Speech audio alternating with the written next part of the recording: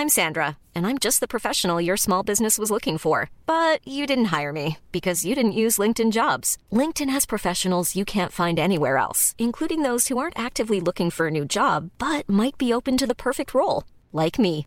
In a given month, over 70% of LinkedIn users don't visit other leading job sites. So if you're not looking on LinkedIn, you'll miss out on great candidates, like Sandra. Start hiring professionals like a professional. Post your free job on linkedin.com/people today. I dag så Kari og jeg I Nico Widerbergs atelier. Det her på Myrens verksted på Torshov. Og nå står vi inne I det første rommet man kommer til. Og Nico, han har jo vært kunstner I over 40 år. Og her det veldig mye forskjellig. Her det grafikk på veggene, og det mange skulpturer, og det leire. Og hva mer det vi ser Margrethe? Nei, alle mulige former, både store og små skulpturer. Et stort maleri på den ene veggen. Og det det bare det første rommet, her hvor han holder til på Torshov. Ikke sant? Så har vi et rom til.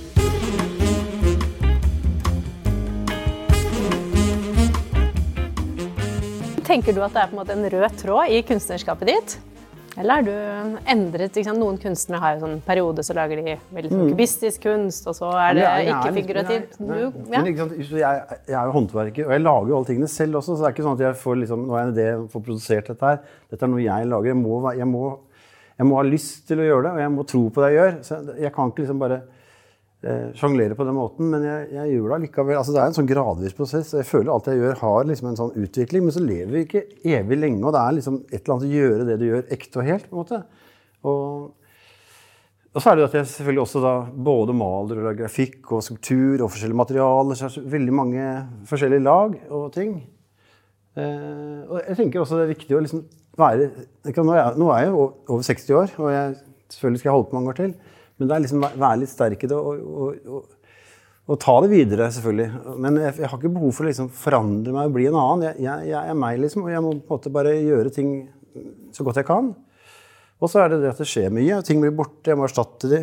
Så kan jeg selvfølgelig finne noe helt annet, men da må jeg lage de, hvor ble de av? Jeg må lage de igjen, gjenskape de på en ny måte da. Ja. Hvor mange verk har du laget da? Det har jeg ikke egentlig oversikt over. Ikke det hele tatt? Men det jo sånn, jeg lager jo ting hele tiden. Og så det jo sånn at med skulpturer så kan du også lage flere av samme. Altså nummerere og lage en liten serie. Og så har jeg laget utrolig mye forskjellige utsmykninger, oppdrag. Så jeg ser liksom litt tilbake, det jo veldig mye. Og på en måte så må jeg på en måte fortsette litt sånn nå, men samtidig så... Men la oss ta det litt sånn fra idé til at det faktisk blir noe. Vi kan jo gå ut I naborommet her. Der har du jo akkurat nå begynt på noe nytt, som du var så vidt inne på. Hvordan kommer du dit fra en idé og en plan da?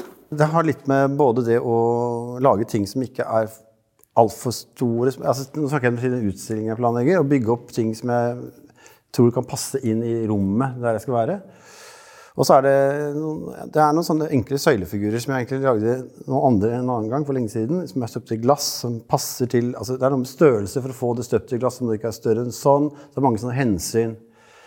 Og så det at jeg må bygge opp ting nå, for jeg vet det at det å få støpt ting I bronse ikke så lett plutselig, for at bronsestøperi på Helsfyr, de sliter litt, og jeg vet ikke om det blir lagt ned eller hva som skjer. Ting blir borte, så jeg må passe på liksom hele tiden.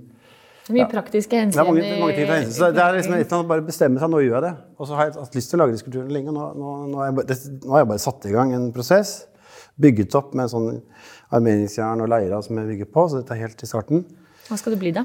Det skal bli du ser hodet her. Det skal bli en søylaktig figur da, litt sånn slank.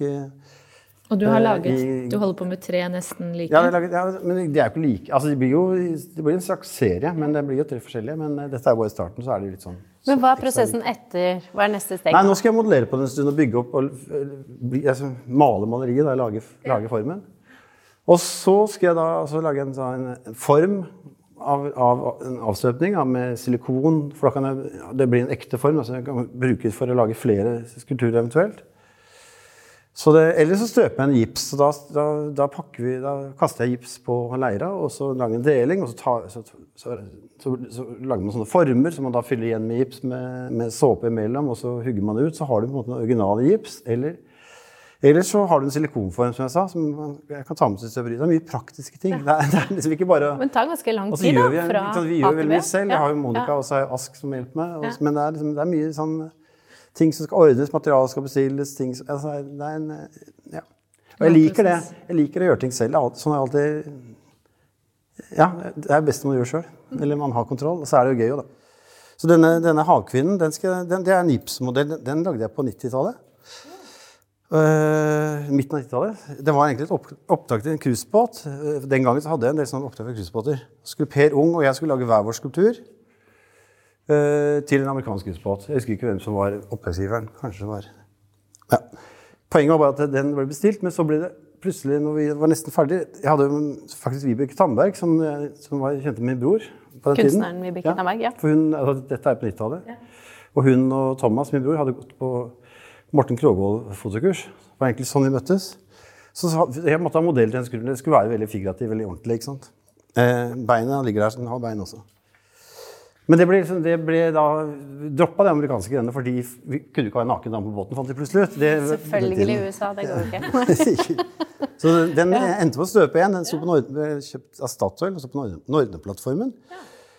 Men nå har den kommet tilbake igjen, for jeg har vist den til Stein Erik Hagen, tenk på det vel, hvor den havkvinnen, det er en havkvinne, kan sitte på fjellet og bassenget, så det har vi bestemt nå, og så nå får vi se om det er noe annet som også skjer med den. Så kommer den i bronse da? Eller? Ja. Ja. Så da har du beholdt formen, og så kan du bruke den? Ja, jeg har bak den veggen her, du kan se etterpå, der står det masse sånne giftmodeller. Og disse figurene her skal også støpes nå. Så det er mange, de har delt opp, ikke sant, i 2 deler. Ja. Så det blir noen sånne... Ja, for da ser du bena, så kroppen over. Men hvem er de fleste som kjøper ting av deg da? Er det ofte, som du sier, Stein Erik Hagen, eller er det vanlige folk også? Det er vanlige folk også, men større ting er jo liksom de som har plass og rom for det, men jeg selger jo veldig mye, eller jeg kommuniserer jo mye med mindre skulpturer, og det kan være alle mulige mennesker. Men sånn som Stein Erik Hagen har jeg egentlig jobbet med for mange år siden med Farris Bad, med Mille Marie og han når de bygde Farris Bad, og så har ikke vi hatt så mye kontakt i mange, mange år, og så kom de tilbake nå da på grunn av det vel, ikke sant, som da egentlig restartet et sånt samarbeid. Og så fortalte du også at du jobbet med en skihopper. Ja. Er det den vi ser der, eller? Ja. Hvor skal den være? Den skal stå foran Frognerseter-restauranten i Holmenkollen, og det er et oppdrag fra det som er Tandberg Eiendom som eier Frognerseteren. Og dette er en hyllest til skihopperen, så det er ikke den eller den skihopperen, men det er liksom en hyllest til skihopperen, og den står på en stor stein, sokkel, som er 2,5 meter høy, veier ca. 13 tonn, den ordentlige. Og bronzeskien er vel 3,5 meter lange i den store figuren. Den er nesten ferdig på bronzestøperiet, men forklarte, der går det litt tungt. Det skulle kanskje vært ferdig i fjor, det var egentlig planen, så ble det utsatt. Men den kommer. Det var også... Nå er den nesten klar, men det er fortsatt litt igjen på den. Men den er nesten klar, altså. Så det blir spennende. Men hvordan, er du tilknyttet noen gallerier nå? Eller? Ja, det ble sånn skifte med Håken og sånn, som jeg har vært i mange, mange år. Og for dette var liksom, det fungerte ikke helt, vi ble enige om det. Og så hadde jeg lyst til å prøve noe annet. Og da var det Fine Art som jeg da hadde hatt kontakt med en stund, og tenkte jeg i hvert fall lage en utstilling der, for å se hvordan det går videre. Spennende. Og så har jeg masse andre gallerier. Ja. Det er jo litt sånn at på en måte så lever jeg litt selv på en måte, men dette er ikke et galleri, det er ikke det, men det er viktig å ha utstilling og komme ut i sånne rom. Men hvis noen har lyst til å kjøpe noe som du har laget da, eller bestille noe, da kan de ringe deg? Nei, det er ikke helt sånn. Nei, det er ikke det, vet du. Men det er klart, man må liksom på en måte, det lever litt, det er ikke et galleri som eier meg, ikke sant, de eier meg selv. Så Men du kan ikke selge noe selv? Ja, det kan man jo selvfølgelig gjøre, men det kan skje. Men det er ofte det er litt sånn. Det er sånn som i dag var Torstein Tenge her og lurte på noen ting, så det er klart da kommer han uten et galleri for så vidt, men sånn har jeg alltid vært, og sånn var det også med gamle Håken Christensen, som var en fantastisk fyr. Han skjønte da at jeg måtte jobbe med skulptur, så er du nødt til å ha et eget rom. Du kan ikke liksom være låst i et galleri som på en måte skal holde i livet der, for at man må på en måte ha flere bein å stå på. For det er kostbart å lage skulptur, og det er liksom... Ja, hva koster en skulptur av deg nå da? Det er jo forskjellige størrelser og materialer og alt, men spennende da. Hva begynner du på? Altså, de minste bransjene kanskje sånn 25 000, og så jeg har jo ikke sånne kjempehøye priser, men jeg har en kostnad, og så må jeg passe på å ha råd til galleri, og så må jeg som noe igjen. Så det mer sånn type ting. Jeg møtte henne i sommer som var, Nico, du må sette opp prisene. Du er alt for lav. Ja, har ikke du sagt en gang til et intervju med Kari Jo, for mange år ja, du siden? har sagt det, det var lenge At du siden. skulle øke prisene. Så har du ikke tatt deg sammen ennå. Jo, men jeg øker litt da, det klart det. Og kostnadene øker også. Nå blir bransjen dyr, det jo helt naturlig. arbeidskraft dyr. Ja. For nå har jo materialene har jo steget veldig i pris. Ja. Men så jeg så heldig at det skjer mye, så jeg føler at jeg må ikke liksom telle på kronestykkene, men samtidig så må jeg passe på, og så må det også være i forhold til en forventning også da. For har det hendt at du har laget noe, og så har det vært ferdig, og så har kunden vært sånn, oi, det vil jeg ikke ha? Kan det skje? Nei, egentlig ikke, men nei, det har jeg ikke opplevd, men det kan være at noen kommer og lurer på noe, ser en skulptur som de har lyst til, og så blir det ikke noe likevel. Så det kan jo skje, men... Hvor ofte du her da, og lager ting? Det hver dag? Jeg her på en måte hver dag, hvis jeg ikke andre steder. For jeg må jo også til, jeg jobber jo i Skjeberg på Steinhuggeriet. Det et fantastisk steinhuggeri der, som jeg har jobbet med helt siden jeg vant Thor Heyerdahl-monumentet i 87. Før det så var jeg jo i Italia og lærte å hogge stein. Jeg hadde ikke så mye erfaring med å jobbe med stein i Norge, men det var der det begynte, med det å jobbe med skulptur i stein, det var marmor. Og så vant jeg den konkurransen med monumentet av Thor Heyerdahl i 87. Og da var jeg i Larvik, det skulle være Larvik Hit, Thor Heyerdahl fra Larvik, så måtte det være grunnfjellet der liksom. Og så husker jeg stod med Tor Lund da, som eide steinbrudd og sånne ting, og de har svære maskiner og ting, men kan dere hjelpe å lage skulpturen? Nei, det kan vi ikke. Men det et steinhuggeri i Skjeberg, dere har dit, over fjorden, ikke sant? Men den rett bak deg nå, så det en skulptur som, den vel stein. Hvordan begynner man når man skal lage noe sånt? Nei, for det første må du finne emnet, eller blokken, eller den riktige om det skal være marmor, eller en lavikittstein, eller en... Og så må man, så det både, du har kanskje, noen ganger har man selvfølgelig en plan om hva man skal lage, og da må man finne den steinen som passer, sånn som de kuene som vi snakket om i sted, som på Røa Torgene, som svære kuer i stein. Og da må vi bestille noen enorme blokker for å få disse kuene ut av den steinen, så det liksom mye sånn planlegging. Men når jeg jobber med skulpturer sånn fritt, da, som jeg gjør på atelier, så det liksom mindre steiner som jeg da kan på en måte forme til det jeg vil. Og da leter jeg frem skulpturen i steinen. Så det ikke sånn at jeg... Du har ikke en helt konkret plan for hvordan den kommer til å ende opp? Nei, for da blir det litt sånn at for at jeg skal synes dette en sånn opplevelse å gjøre denne jobben, så må jeg på en måte, det må være noe som skjer underveis også. Det må ikke være bare at jeg skal produsere noe, det må være noe som oppstår mens jeg lager det. Du ser på det som det? En opplevelse? Ja, eller en slags reise. Men det ikke sant, det jo på en måte litt det som gir deg energi tilbake igjen. For hvis man bare gir energi ikke får det tilbake, så blir det veldig tungt. Da. Men så det må være sånn at man finner ting, og at, eller at skulpturen der, men du vet ikke helt akkurat hvor den Men jeg merker det Nei, inni steinen. Ja, men jeg merker det når jeg kommer til det punktet, og der det. Ikke sant? Så liksom at du finner frem. Ja. Men sånn som her, så det ser jo som alt jo helt perfekt. Men da bare fant du den skulpturen inni den steinen. Ja, men... Og her ser det jo nesten ut som på en måte, du har tegnet, og så... hugget, akkurat, så jo, men det blitt sånn. Med stein så jobber du innover, du begynner ytterst. Med leire så begynner du innerst og bygger utover. Så her må du på en måte lete deg frem da, til du finner det, og svare deg på en måte når du har kommet dit. Det fordelen med stein, når du jobber med stein, at når den ferdig, så den ferdig. Men en figur i leire, som skal bli i bronse, så må du tenke at det et steg på veien. Ja. Veldig deilig å ta på. Det lov å ta på? Ja, jeg spør ikke. Slå seg løs. Ja, det var fantastisk. Hvor det du får inspirasjon da, til å lage alt du lager? Av og til så må man jo presse seg litt også, til å komme i gang. Men som jeg sa i sted, når jeg i prosessen, så føles det godt. Men av og til kan det være tungt å liksom starte den. Sånn det med mye, men... Og så det at jeg har oppgaver, at jeg har forventninger. Noen ganger det et oppdrag eller en bestilling kanskje, og sånn, så det en drivkraft det, å liksom klare det og løse oppgaven på en måte. Og så det... Men ikke sånn som nå, så det utstillinger, ting, liksom, jeg har jo hele tiden ting klare, så man må jo på en måte bare... Sånn, eller man må, men det sånn jeg og sånn har det vært hele veien, helt fra jeg startet egentlig, så har det på en måte hele tiden For det jo bare rullet og gått for deg hele veien, virker det som. Ikke av seg selv, ja. men det har jo på en måte... Ja, jo da, men kombinasjon da. Du har jo vært flink. Hvor mange vil ha det du lager? Ja, og det noe som bygget seg opp, ikke sant? Jeg merker nå det veldig mange som spør om ting, så det jo kanskje også at man tenker at de blir jo lei av deg kanskje, og jeg jo ikke sånn som forandrer meg sånn totalt, det ikke det, men jeg meg selv, og det tenker jeg at folk også synes fint, at det noe som ærlig og ekte og sant, og så må jeg selvfølgelig hele tiden prøve å utvikle meg selv, men det også det å gjøre den jobben, å orke Men du like motivert nå til å komme hit hver dag som du var for 20 år siden da? Jeg tror det, men akkurat i høst så ble jeg litt sånn sliten av jeg tror det var den vaksinen som gjorde at jeg har vært sånn tung, og det har jeg hørt at flere har også opplevd. Så det har vært litt sånn tung, men da drar jeg på atelier likevel, selv om jeg liksom egentlig føler at jeg klarer ikke jeg har ikke energi, men nå den heldigvis tilbake igjen. Hiring for your small business? If you're not looking for professionals on LinkedIn, you're looking in the wrong place. That's like looking for your car keys in a fish tank.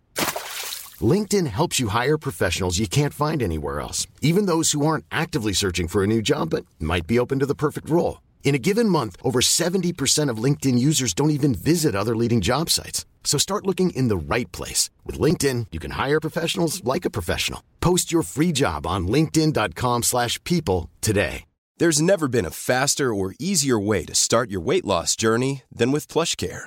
PlushCare accepts most insurance plans and gives you online access to board-certified physicians who can prescribe FDA-approved weight loss medications like Wegovy and Zepbound for those who qualify. Take charge of your health and speak with a board-certified physician about a weight loss plan that's right for you.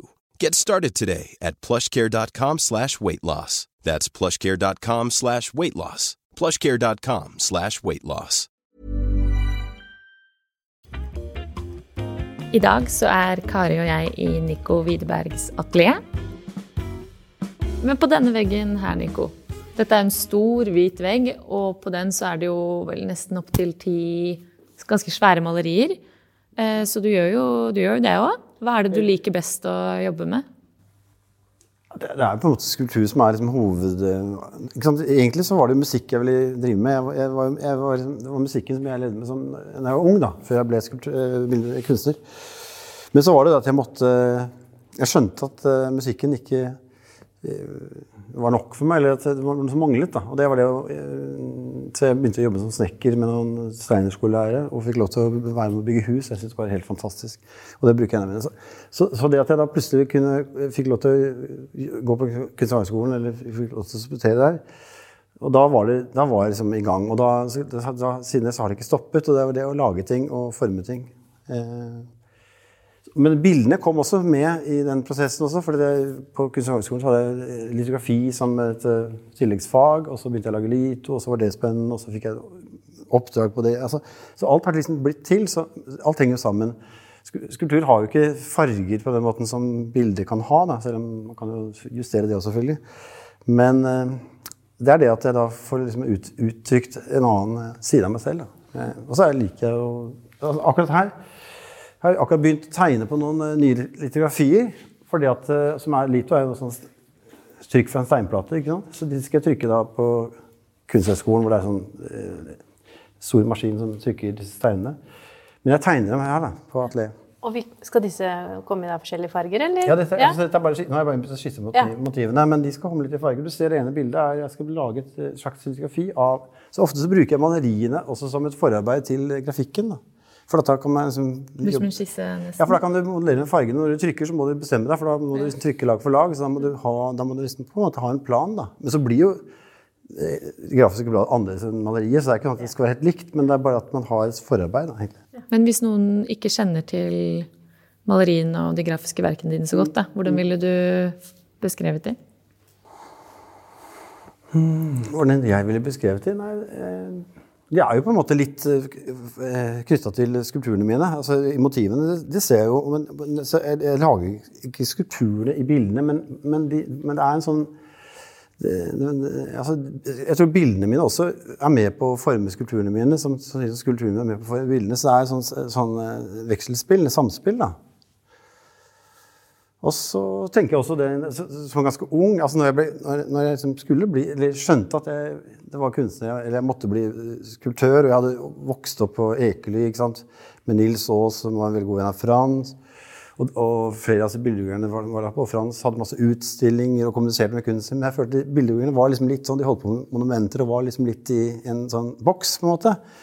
Men jeg tenkte at, ok, det er skulptur jeg skal jobbe med, men jeg vil også kommunisere med det, jeg vil ha utstillinger. Det var ikke så vanlig, i hvert fall, som jeg husker det, at billedhuggere hadde utstilling på den tiden. Så det er litt mer nytt? Ja, men det var liksom ikke så lett å komme. Kanskje at folk ikke kjøpte skulpturer fra hjemme, da var det bilder liksom. Men det har liksom forandret seg. Ja, det har forandret seg veldig. Men har du titler på verkene dine? Ja, hvordan kommer du frem til dem?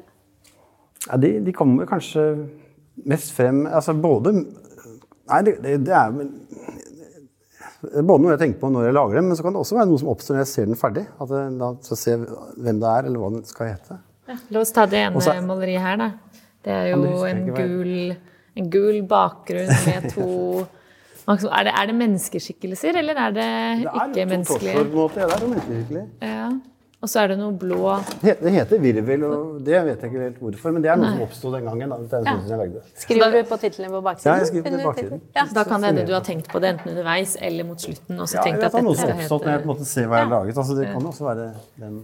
Altså, det er samme som man får et barn, du vet ikke hva barn skal hete for. Altså, Mange tror jeg vet det tenker jeg, du ser det når de kommer. Altså, jeg har jo 4-5 barn, ikke sant? Så jeg føler at navnet blir jo til også, fordi at det er noe som møter det. Vi ser hva det blir. Så sånn, de har da ikke fått titler ennå da? Neida, men dette er bare en helt skisser. Ja. Det kan godt at det trykket også får en her har jeg laget 2 bilder på steinen, og så det blir en virvelmaleri på den siden, og så skal jeg lage et annet her. Men dette er noe jeg bare leter frem, og så får vi se hvordan det går. Men så den platen her er veldig tung, er den ikke det? Jo, det er en steinplate. Ja.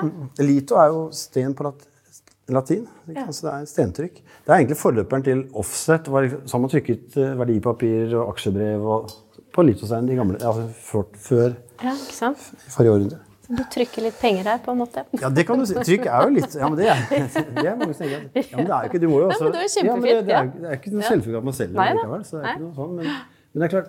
Jo, men det var det jeg også tenkte i stad også, når jeg da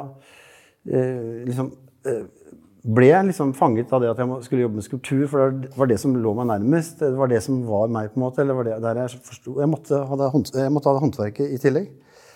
Så da tenkte jeg også det var viktig å lage mindre skulpturer, ting som ikke nødvendigvis var dyre, og så var det grafikken som er mye mer tilgjengelig for mange flere, ikke sant? Så det handler litt om at du vil jo altså akkurat som musikk da, så vil du lage plater og gi det ut og få det ut, ikke sant? Det er noe med å skape tilgjengelighet på en annen måte, ikke bare til de som har store hus eller museer, det må jo være, ja. Hva er du mest fornøyd med av ting du har laget opp igjennom da? Oi. Gå for lov, jeg nevner flere ting. Men man er liksom ikke fornøyd med noe, det er kanskje derfor man fortsetter da. Eller man er fornøyd, jeg blir jo glad av eller ting du husker bedre enn andre ting da. Jo, sånn som den skulpturen i Bjørvika, men jeg er veldig glad for at den er der, og at den ble til på en måte, at det oppstod. Dette var jo Coop som skulle gi en 100-årsgave til Oslo, og så dette ble til underveis, og så ble den da laget før den egentlig ble plassert ordentlig, og så endte den da i Bjørvika på det flotte stedet hvor jeg føler den står nå. Så det er jeg veldig glad for. Det er en fin ting. Jeg er spent på skihopperen nå, hvordan den oppstår oppe i Holmenkollen på Frognerseteren, og det er også litt sånn med tanke med min far Frans, som var så glad i ikke å hoppe på ski, men stå slalom, og at han liksom svever utover byen, som på en måte Frans egentlig gjorde litt. Ja, ikke sant. Men apropos sveve, her er det noen skulpturer som svever. Ja. Og de er modeller til noe større du skal lage, ikke sant? Ja, men de har jeg laget for Vedal, så de henger på deres hovedkontor i Boligutvikleren, ja. Så de laget egentlig til det for da... Men hvor store er de i virkeligheten? De er 2 meter, cirka, litt over 2 meter. Og de henger i luften? De henger i et stort sånn inngangsparti i deres hovedkontor på Vekkerøveien. Og så er det da masse små åpninger i bronsen. Bronsen er jo hul, ikke sant? Bronsen er jo bare et lag Så da det LED-lys som inni, som som gir farge ut av disse åpningene. Så det også din idé og ønske, eller det noe de har Nei, det var noe jeg ønsket. Ja. Og så også at det kan skifte farger også. Det har blitt veldig vakkert. Veldig flott. Så kult. Men så oppå der det et ansikt som litt sånn flatt. Det var noe litt annet. Ja. Det lagde jeg altså når jeg var i Paris på slutten på 80-tallet. Jeg var på Cité des Arts, og så lagde jeg litt skulpturer der. Det et av de arbeidene jeg lagde i Paris den gangen jeg bodde der et halvt år. Ja. Jeg fikk litt mer sånn assosiasjoner til afrikansk kunst. Men det var veldig. Ja. Det var så mye når jeg bodde der den tiden. Det var på mye museer og sånn, så det kan jo at jeg ble inspirert. Men det var også et eller annet med denne formen at jeg hele tiden har prøvd, særlig tidligere også fordreide formen. Lagde disse hodene med et stort rom. Altså så det er en måte liksom å lage en abstraksjon av en kjent form. Da. Og det er modellen til den der skulpturen her på Gardermoen, den store Storsjåen i stein, så det er den lille modellen til den, egentlig. Ja. Men når du lager skulpturer, lager du et visst antall da? Ja. Er det fast? Ja, antallet kan man bestemme, men ofte når jeg lager sånn mindre ting da, som jeg har til flere utstillinger, så har jeg liksom en sånn regel at jeg har ca. 10 stykker. Så kan du si at originalgrensa 6-7 stykker, som man sier, så når det er større ting, så lager jeg 6, 7 eller kanskje 5, avhengig av liksom skulpturen. Ja. Og da da kan man kalle det en original, men jeg lager ikke 50, jeg lager liksom 10, så det er bare for å ha litt flere å kunne bruke til utstillinger og til å, ja. Og når du lager litografi da, hvor stort opplag pleier du å ha da? Litt over 100. Litt over 100. Man begynner liksom, når du lager litografi, så begynner med 150 ark, og så ender du kanskje med 120, for at det er prøvetrykkene som blir prøvelagt. Ja. Hva gjør du med de prøvetrykkene da? Sparer du på dem, eller? Noen blir kastet fordi de blir liksom litt ødelagt, og så er det noe som trykkeriet skal få en del av opplaget. Altså det er litt sånn, det er puslespill. Ja. Og nummererer og signerer du? Ja, det er på alle. For det er jo litt forskjellig hvordan kunstnere gjør det. Jeg tenker at man må det. Jeg tenker det er veldig ryddig. Ja. For skulpturene mine er også sånn, hvis noen da skulle finne på å begynne å støpe flere av dem, så er det liksom, alle skulpturene har jo en identitet. Det er nummer 5 av 10, og da er det bare en nummer 5 av 10. Så hvis det dukker opp en til 5 av 10, så er det noe gærent. Og da er det noe som Men da går det an å finne ut av det, tror jeg. Ikke sant? Ja, for jeg tenker at det er viktig. Vi hadde Christian Ringnes i studio, så han fortalte jo til Skulpturparken oppe på Ekeberg, så var det vel en Rodin de var usikre på. Ja, og da hadde de lurt frem tilbake der, men de var nå meget sikre på at den her var ekte. Så han var kanskje ikke så nøy på det, men det er jo, og de er jo verdt mye. Så ja, klart det, men det er vel... Det er din også, men litt annet nivå likevel. Jo, men det er på en måte. Men jeg tenker på ettertiden, og så blir det en måte å liksom tydeliggjøre på. Jeg vet at noen kunstnere, kanskje, som jeg har hørt, ikke nummererer og vil det. Men da blir det på en måte litt så vanskelig å vite hvem det i rekkefølgen. Ja, det gjør det. Så det føler jeg en plikt. Og så støper jeg på støperiet her, så jeg stempler med bronseskulptur, at jeg er støpt på det støperiet, ikke sant? Og så signerer jeg voksen også, før jeg støper den. Og da blir jo... Og da står det, det Nico du pleier å signere med, ikke det? Ja, eller forskjellig? Det er det på en måte den signaturen pleier være? Så skriver Nico Widerberg på soklene på de skulpturene, men altså, i voksen skriver jeg bare Nico, for det blir liksom litt mye. Og særlig hvis det er litt mindre ting, så må det ikke være for mye. Da har vi beveget oss inn i enda et nytt rom. Så hva er det du har her? Dette er verkstedet. Ikke sant? Her kan jeg hugge stein, jeg har en vifter og sånn, og det blir litt støv her, og så har jeg en kran som gjør at jeg kan håndtere disse tunge steinene, for de veier jo litt, så går kan jeg bare litt for hånd. Så det er liksom, her kan jeg sveise jeg også, den store skyhopperen, den er jo svær, den bygget jeg opp her i rommet, og den måtte jo i leire, og jernkonstruksjon og leire, og så støpte den her før den da ble levert til støperiet, ikke sant? Og delt i biter. Så dette er liksom det rommet gjør de litt sånne grove tingene. De andre rommene er jo litt sånn både et lager, men også et arbeidsrom for å modellere og male og gjøre de andre tingene. Så. Du behersker jo veldig mange ulike håndverksteknikker da. Har du måttet gått til lære for å lære det, eller har du plukket opp selv, eller? Man lærer jo, altså jeg gikk jo på akademi, og vi lærte jo liksom støpeteknikker og sånn der, selvfølgelig, og så Men det var ikke noe, når jeg gikk på akademi på den tiden, det var 82-86, så var det ikke noe steinhoggertradisjon lenger. Altså vi hadde Vigeland, men det var liksom borte, i hvert fall det å jobbe med stein på akademiet. Så det var flere av oss som da dro til Italia, til Pietrasanta, Carrara, for å lære å hogge stein.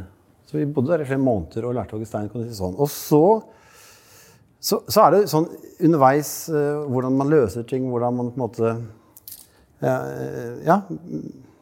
gjør ting. Mye finner man ut underveis. Og så fikk jeg det store oppdraget som med Tor Heyerdahl. Jeg måtte liksom forstå hvordan man liksom, fra en liten modell lager en stor steinskulptur med den hjelpen og den tekniske bistanden jeg fikk der selvfølgelig. Så det klart det jo en læreprosess hele veien. Men på noen av disse steinene ser det ut som det nesten strek-tusj-tegninger. Ja, men disse er ikke ferdig. Dette ting som jeg holder på med. Og når jeg hogger stein, så jeg kan også hogge dem når de står oppreist, men det er mye lettere for meg å jobbe, og man får mye kraft når man har de liggende. Så da må jeg sette dem opp. Så nå har disse stått en stund, for jeg har holdt på med så mye annet. Men da skisser jeg litt på steinen for å forstå proporsjonen og dimensjonene, som du ikke ser så godt når tingene ligger, for da får du et annet perspektiv. Da. Så det er egentlig litt sånn. Så det gjør du underveis mens du holder på? Ja, så nå disse har jeg startet, og nå skal jeg liksom etter hvert fullføre dem med, og da må jeg liksom... Det er en del feil. Jeg ser i hvert fall ting som jeg skal justere her, men du må på en måte vite hvordan du skal angripe steinen, særlig når du legger den ned, for da får du til en annen... For sånn, dette ser ut som en kvinnetorso. Ja, det er en kvinnetorso. Ja, og så har du sånn tegnet en litt sånn strek. Jo, det er bare å forstå liksom formen, hvor er magen, hvor starter brystkassen, altså, hvor plassering av brystene, altså bare jeg må jo ha det sånn cirka-plass, det trenger ikke være helt riktig, men det må bare føles riktig. Litt som en plastisk kirurg. Men så den streken du har tegnet her, betyr det at du skal hugge mer der, eller er det bare på en måte sånn at du skal skjønne? Ja, den er litt sånn skisseaktig, så det er for å forstå liksom hvor ting starter, hvor ting ender, og hvordan formene møtes. Det er liksom egentlig bare å forstå hvor tingene ligger, og så må jeg selvfølgelig lete sammen i hogger også. Men det er en måte å løse det på. Hva veier den steinen her da, den kvinnetorsoen, vet du? Den veier kanskje sånn 250 kilo, tenker jeg. Så veier sokkelen 200 kilo, så til sammen så er det 500 kilo. Du er sterk du da? Ja, men jeg har jo den kranen. Ja. Jo, men det må være litt, du må synes det er gøy å bruke litt kraft, for at stein, du må liksom gå på. Den må liksom... Det er motstand i stein selvfølgelig, men det betyr ikke at man er supersterk, men det er litt teknikk også selvfølgelig. Og så har jeg jo liksom kompressoren der oppe, så har jeg masse maskiner og verktøy som jeg har lært meg å bruke gjennom tiden, ikke sant? Skjære med vinkelsliper, med kutt inn i steinen for å... Altså som her da, hvor du ser det er sånne snitt i steinen, hvor jeg skjærer meg inn, og så bryter av for å komme inn i steinen. Dette er en sånn idefurgranitt, det skal bli en sånn søylaktig figur. Den skal bli fin etter hvert, men akkurat nå så er den bare en start da. Ja, her på benken, Nico, så har du jo laget noen skulpturer av noen motiver som kanskje folk flest kjenner til. Kan man kalle det en tolkning av Munch, eller hva sier man?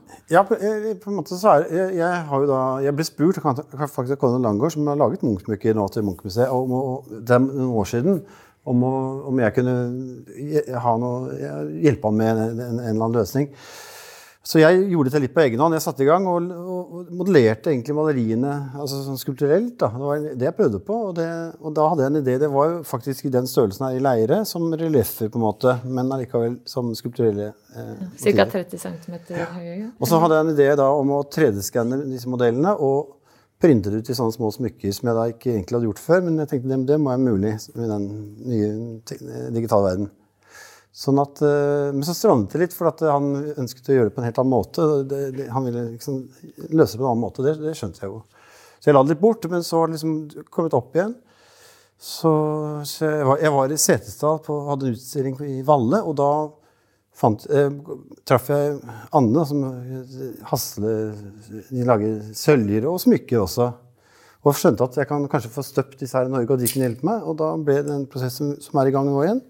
Så får vi se om ja, så jeg har prøvd. Så vi kan bare snakke om hvilke motiver det er først. Det er Skrik og Madonna, Pikkene på broen, og hva var det siste igjen? Livets dans. Livets dans, ja. Det er ikke hele maleriet, men det er liksom... Nei, deler av det.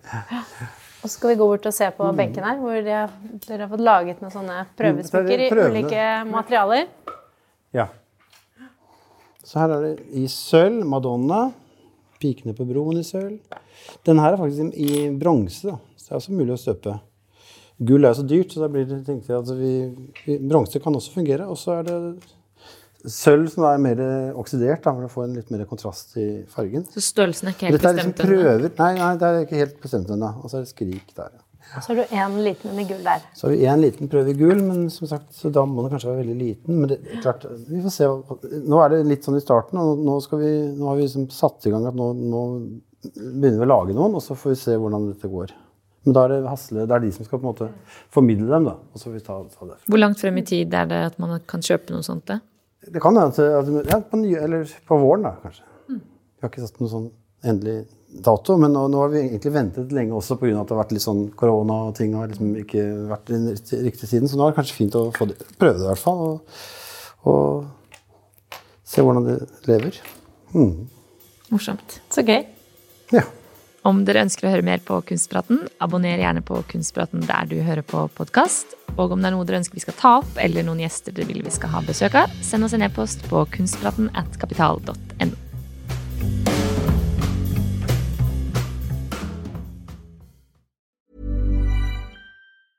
Planning for your next trip?